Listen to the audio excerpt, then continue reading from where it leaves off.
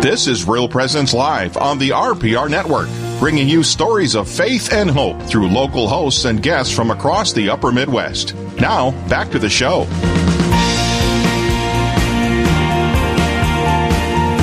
Good morning, everybody. Steve Splonskowski here along with Brandon Clark, and we're coming to you live from Autoimmune Angels in Rochester, Minnesota.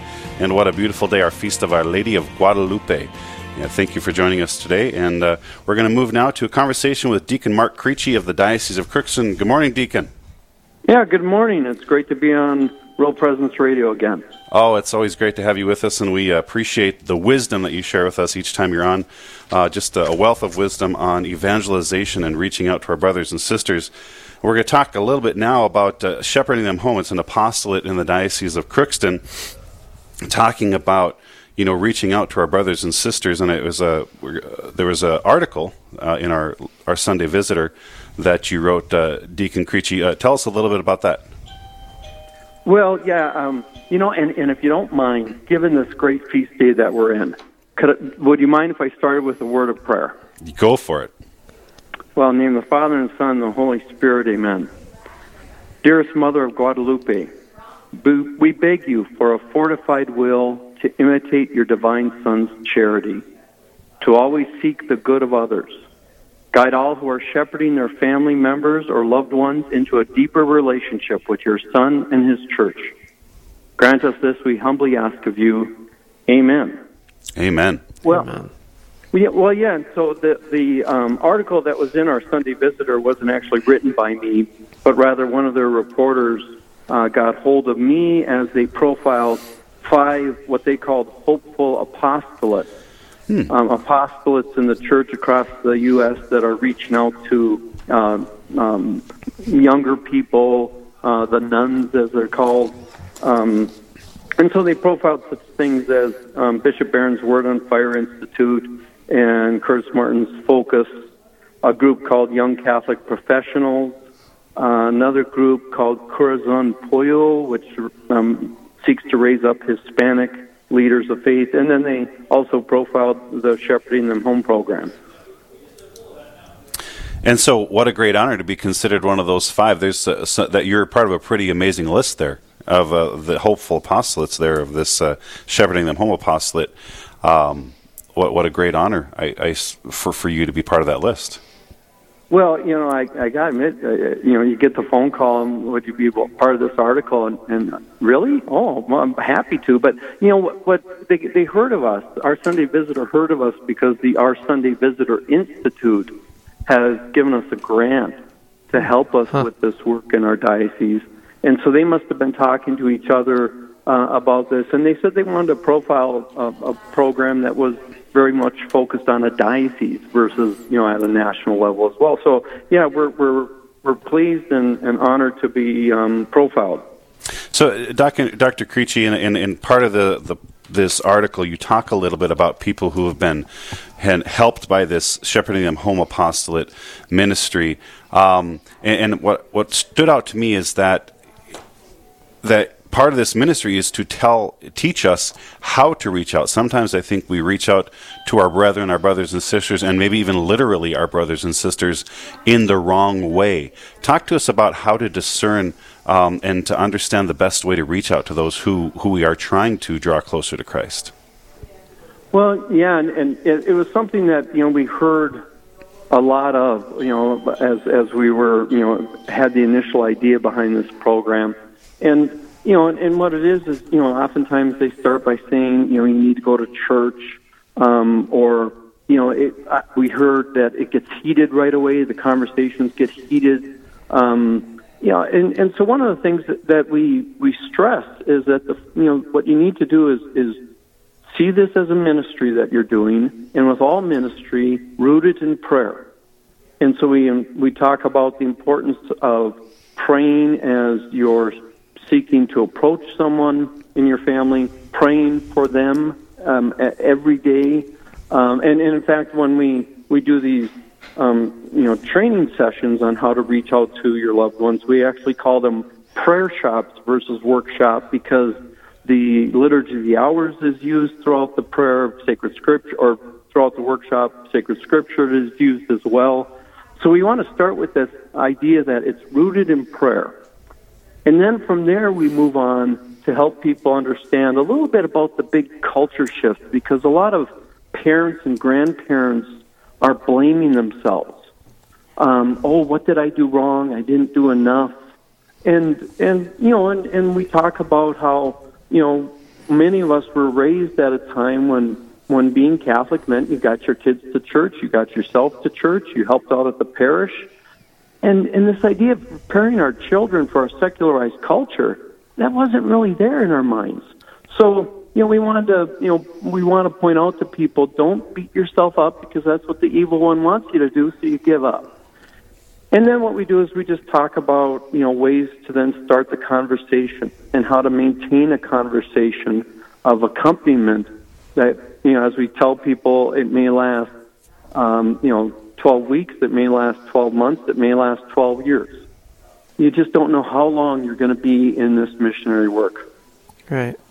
I think that's a beautiful way to look at it. I have a fallen away brother from the faith, and, I guess I've never looked at it as a ministry, and just this idea of praying for him every day and consistent in prayer. One thing, though, I'd like to ask about, because this is true in my own experience, is it's good to pray every day, right, and see it as a ministry, but sometimes it can become a little discouraging, Deacon Creechy. So what would you say to those listening who are praying every day, are trying to find some way to open up the door to conversation, but have been doing that for many years and have not really been seeing a lot of results? Yeah, and one thing, of course, that we have all the people who participate, we ask them to identify a prayer partner, a friend that they'll open up to and accompany them. And then we also have these individuals around our diocese called Shepherding Them Home Companions that are praying for them as well. So they're not out there praying on their own. But you're right. How do you make those steps? And when those first steps don't work, what else can you do? One of the things you need to do is just ask them a lot of questions to understand how did they get here and what are their thoughts. And rather than starting to maybe counter-argue, so to speak, make sure you really understand how they got there. In a recent survey that came out, I think it was out of the Pew Research Forum, it asked people, Catholics, check off all the reasons why you've left the church. And they checked all sorts of reasons, but the most common thing selected was, I just drifted away. And then what they do is the family member then comes up with a reason afterwards. So really understand what's that reason that they might have come up with. They'll say, this is why I left the church, but that might be the excuse they come up with later. And then, the other thing to do is reach out and, obviously the program, Shepherding Them Home, isn't across your listening area, but there's some great resources out there. And Brandon Vaught, who works with Bishop Robert Barron, he has this wonderful book called Returned. And it is, we give a copy of it to everyone who's finished the prayer shop. We tell them this is a great resource for you to use, and so that I would tell everyone, go and connect with that resource as well, and take some time to study it and prepare yourself. Thank you, Deacon Creechy. If you've just joined us, it's Steve Sponskowski along with Brandon Clark, and we're broadcasting live from Rochester, Minnesota. You're listening to Real Presence Live, and we're talking about this Shepherding Them Home apostolate with Deacon Mark Creechy. So, Deacon Creechy, one of the things I love about the explanation of, and I don't want to call it a program because, as you mentioned in your article, this is not a program. This is really, it's a practice, and you mentioned the word accompaniment with that. Talk to us a little bit about this accompaniment and how the church doesn't need another program, but we do need maybe a new way of life. Can you talk to that a little bit? Well, yeah, I think what you're right on in terms of this new way of life. Being a Christian is not a program. It's not something we just do on Sunday mornings. It's literally the way our being lives in the world. And so it isn't like, oh, I'm a Christian, and I'm a teacher, and I'm a dad and a grandpa.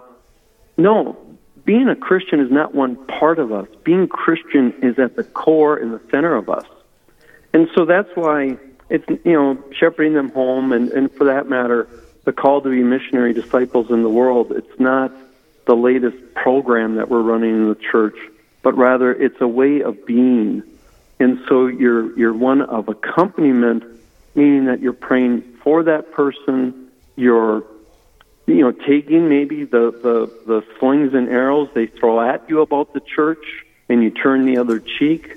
You prepare yourself. You steel yourself with knowledge and understanding about the church. But it takes over your whole life, and it should be at the center of your life. Yeah, I think that's a great way to look at it. I love what you said about taking the slings and arrows, because it can be easy to want to become defensive, right, and go on the attack right away. But turning the other cheek, that's not something that we always think about, even though that is one of the teachings of Jesus. Deacon, I wanted to talk a little bit more about prayer. And in this article, it says, in one case, a mother realized she had not been praying for her son's conversion, but rather focused on convincing him to go to Mass. Do you think we often try to do too much in the way of getting in the way of the Lord and letting the letting the Lord work in the situation, rather than our own efforts being what tries to push a person to come back to the faith or go to Mass?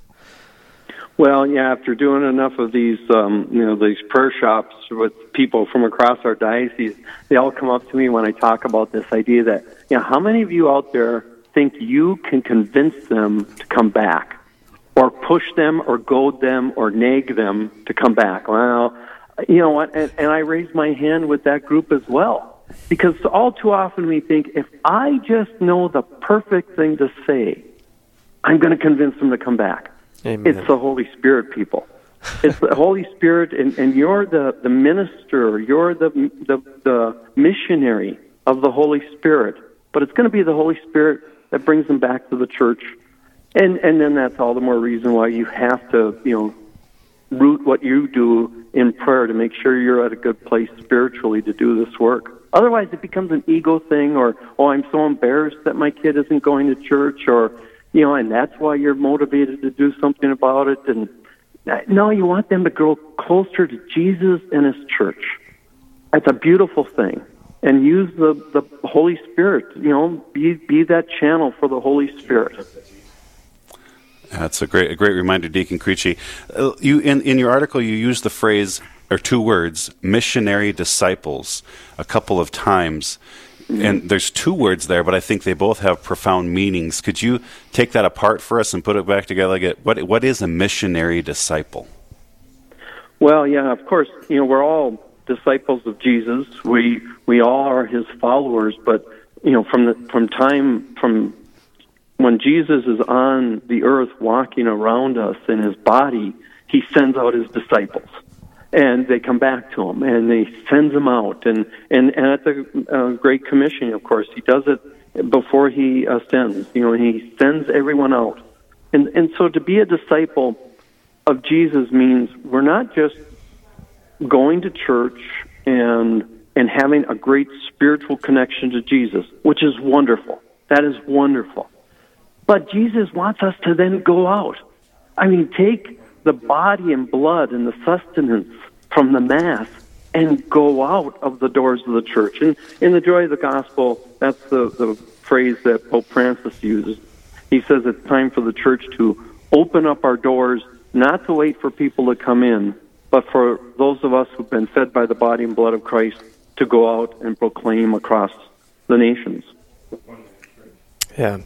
Deacon, you mentioned, excuse me, you mentioned that this is not available across our listening area, but I think it should be available across our listening area, because I think this is something that is very real and that many people listening right now deal with wherever they're at. And so if they want to find out more information about how they can bring this, for lack of a better word, let's call it a way of life, to to their area, where can they find more information? Well, I'd invite them to connect with me and in the Office of Formation and Discipleship in the Diocese of Crookston. There's a team of 3 of us that work in the Shepherding Them Home program, but along with other things that we do as well, we are looking at how can we set it up to bring it into people's homes so that small faith-sharing groups could do this in their homes as well. That's great. I think we should continue this conversation, have you on again, Deacon, because, again, I think it's a need that really is coming at a great time as our church really goes down this road of missionary discipleship. So thanks for being on with us this morning. Well, my pleasure, and thank you for your wonderful ministry. Thank you. Up next, Father Kyle Metzger of the Diocese of Fargo is going to share his excitement of a classic. That's the Caller Classic, the Priests versus Seminarians basketball game. We'll find out what's new and exciting this year as we continue with Real Presence Live from Autoimmune Angels in Rochester, Minnesota. Stay with us. Live, engaging, and local. This is Real Presence Live, where we bring you positive and uplifting stories and share the great things happening in our local area on the Real Presence Radio Network.